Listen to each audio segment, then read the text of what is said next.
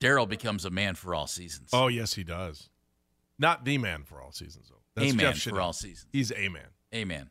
Sorry, I didn't want because we once gave Jeff Shadell that title, and I don't want to do that to Daryl. You good with that?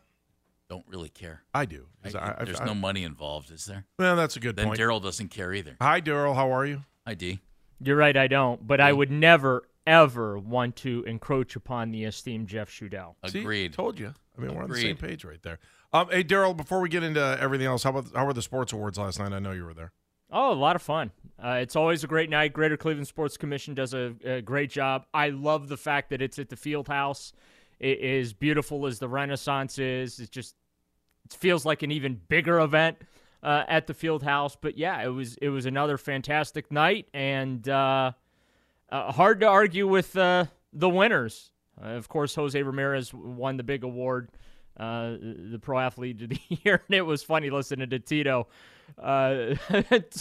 talk about it. He's like, the other guys are great, don't get me wrong, but, Jose was, like, really, really good. My guy was the guy. Yeah, exactly. You have a big story on our website all about it, correct?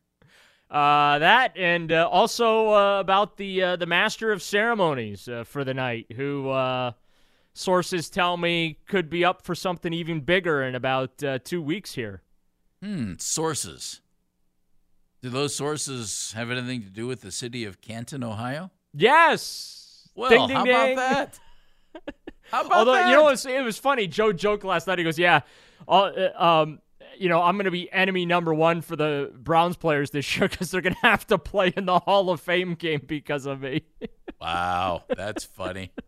Which is true. Like, I haven't been told anything, but, I mean, the Browns haven't played in that game since 1999, so the logic dictates with Joe assuming, and, obviously everyone's on pins and needles for NFL honors in that class to be revealed, but assuming he is elected, I am assuming that the Cleveland Browns are going to start training camp a couple weeks early, and they're going to play in that Hall of Fame game because they have not participated in that, since 1999. Yeah. So this would be a perfect opportunity for the NFL to have the Browns do that. Correct me if I'm wrong. Wasn't that Chris Spielman's last NFL game? I believe so. Yeah, I think it was. I believe so. The Rock is still out in Berea, by the way. Is it really? Yeah. It is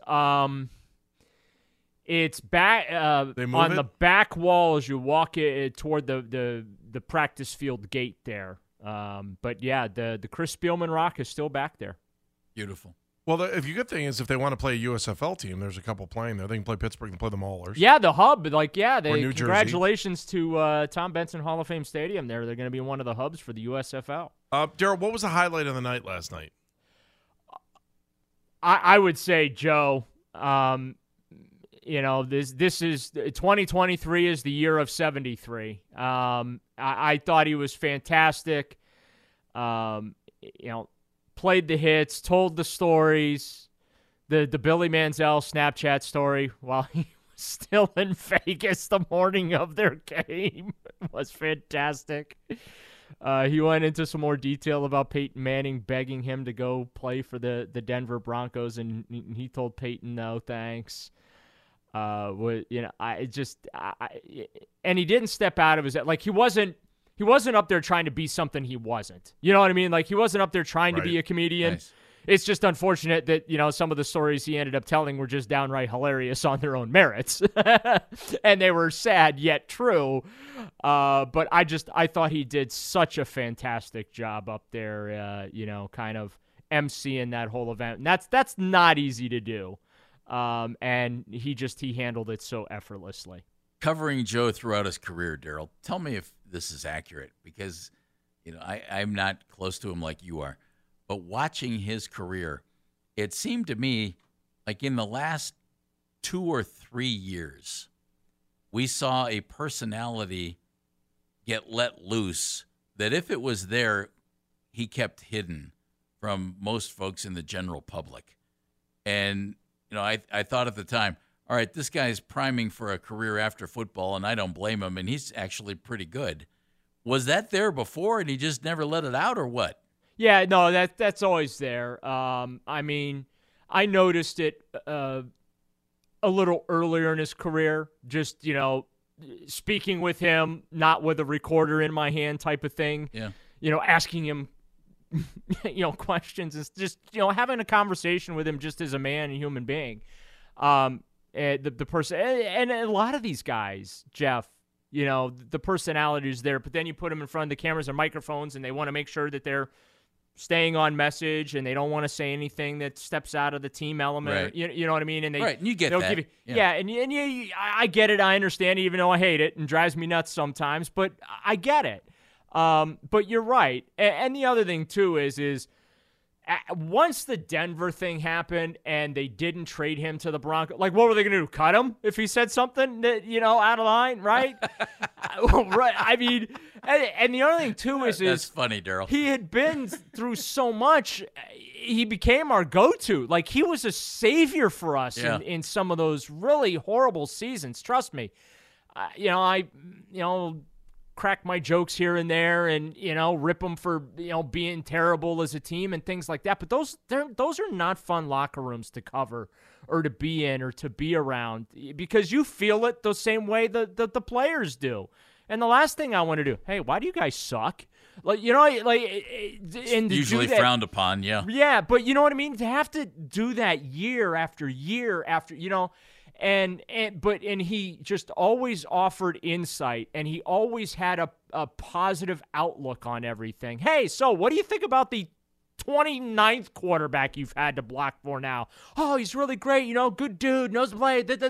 You know what I'm saying? Like, when he could easily said, yeah, this freaking guy, let me tell you about, and he never did that. And he just always tried to project, even in the face of doom and gloom, he always tried to project a ray of hope. And now knowing some of the things that he went through as a player, he played through the injuries, the partially torn ligaments and stuff like that. Yeah. No one would have begrudged him for needing to take off the last couple of games of one of those, 4-12 seasons. You know what I mean? Yeah. And not only did he not take those games off, but he played at the highest level while doing it. It's just incredible. Did it surprise you? And I dropped this line on Andy a couple of weeks ago, and he went, "That's interesting." And I said, Joe never missed a play until he did. Yeah. And then he never played again. When he ran off the field, and obviously, you knew it was bad if he ran off the field. Right. And what was it, torn biceps, right? Mm-hmm. And I thought, all right, well, that'll heal up and he'll be back. But he never played again. I had a hunch that was it for him. And Why? Not because of like any information that I had or anything. Yeah. My gut told me, you know what? That's it. Like, the team's going nowhere. 0-16. It's the first time he's ever, like, he had, like, physically could not play, right? And my gut told me, like, that's probably going to be it for him. And it ultimately was. But yeah, that was really tough to watch, and you knew it was bad when he had to leave the game. Yep.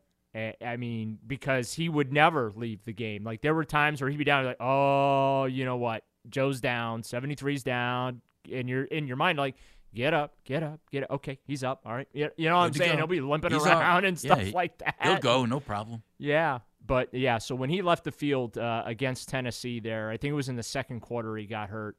In my gut, I was like, man, I hope that's not the last time we see 73, but that probably is the last time I'm going to see 73, and it's him walking off a field with the trainer. Daryl, I know you're excited because coming up after you, we're going to talk about the Browns' defensive backs, and I'm just curious your take on what's good, what's bad, and what needs to be back next year. Well, look, I mean, that secondary is pretty good. My criticisms of that group is just they need to be more organized, right? And I have every confidence with Jim Schwartz that's going to happen. I don't think they have a personnel issue, to be honest with you. I think they got 3-4 really good corners. I like their safeties. Grant Delpit came on second half of the season. So I think that on that side of the ball, if there's one spot that they're in fairly good shape, it's their secondary. I mean, I can make it, with all due respect to Myles Garrett, he's only one player, but like collectively as a unit, I'd have to say that secondary is without question the strong suit on that side of the ball. All right, so let me take that to a place I don't want to take it to, because I agree with you and I don't want to see this. Yeah. Because you have strength at defensive back. If you're looking to make a trade to fill another spot, Yep. Are you moving one of those guys? Well, and the thought has crossed my mind. I'll say this. I don't know if anything is in the works. I would not be surprised if one of the corners got traded for another piece that they need. It wouldn't shock me. Again, I can't stress this. I'm not saying it's going to happen, Jeff. But it wouldn't shock me because that is a position of strength that they can deal from. And when you look at this team and their needs, right? They need defensive linemen, defensive tackles, defensive end. Yep. Maybe they need another linebacker, right? Maybe they need another safety. They definitely need help at wide receiver. Offensive line depth, I don't think I'm trading a starting corner for offensive line depth, but you put offensive line depth on the offseason to-do list, right? Something Correct. to look at. Kareem Hunt's probably not going to be back for economic reasons. So, but you've got they've been drafting running backs since Andrew Berry walked in the door. So you feel good about that. So really it's three spots on this team that you look at, and there's no such thing as a perfect roster, but those are the three positions where you're like, they really need help. Defensive line, linebacker, and wide receiver.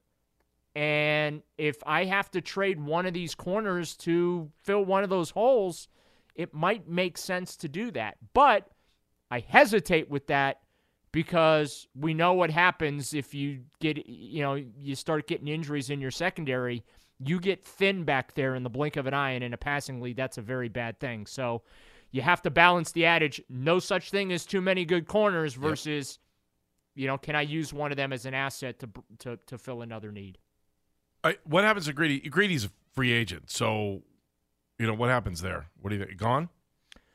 I wouldn't say absolutely gone. I think it comes down to economics on both sides. I'm not sure what the market looks like for him right now. I'll be honest with you, I haven't gone feet first into that just yet.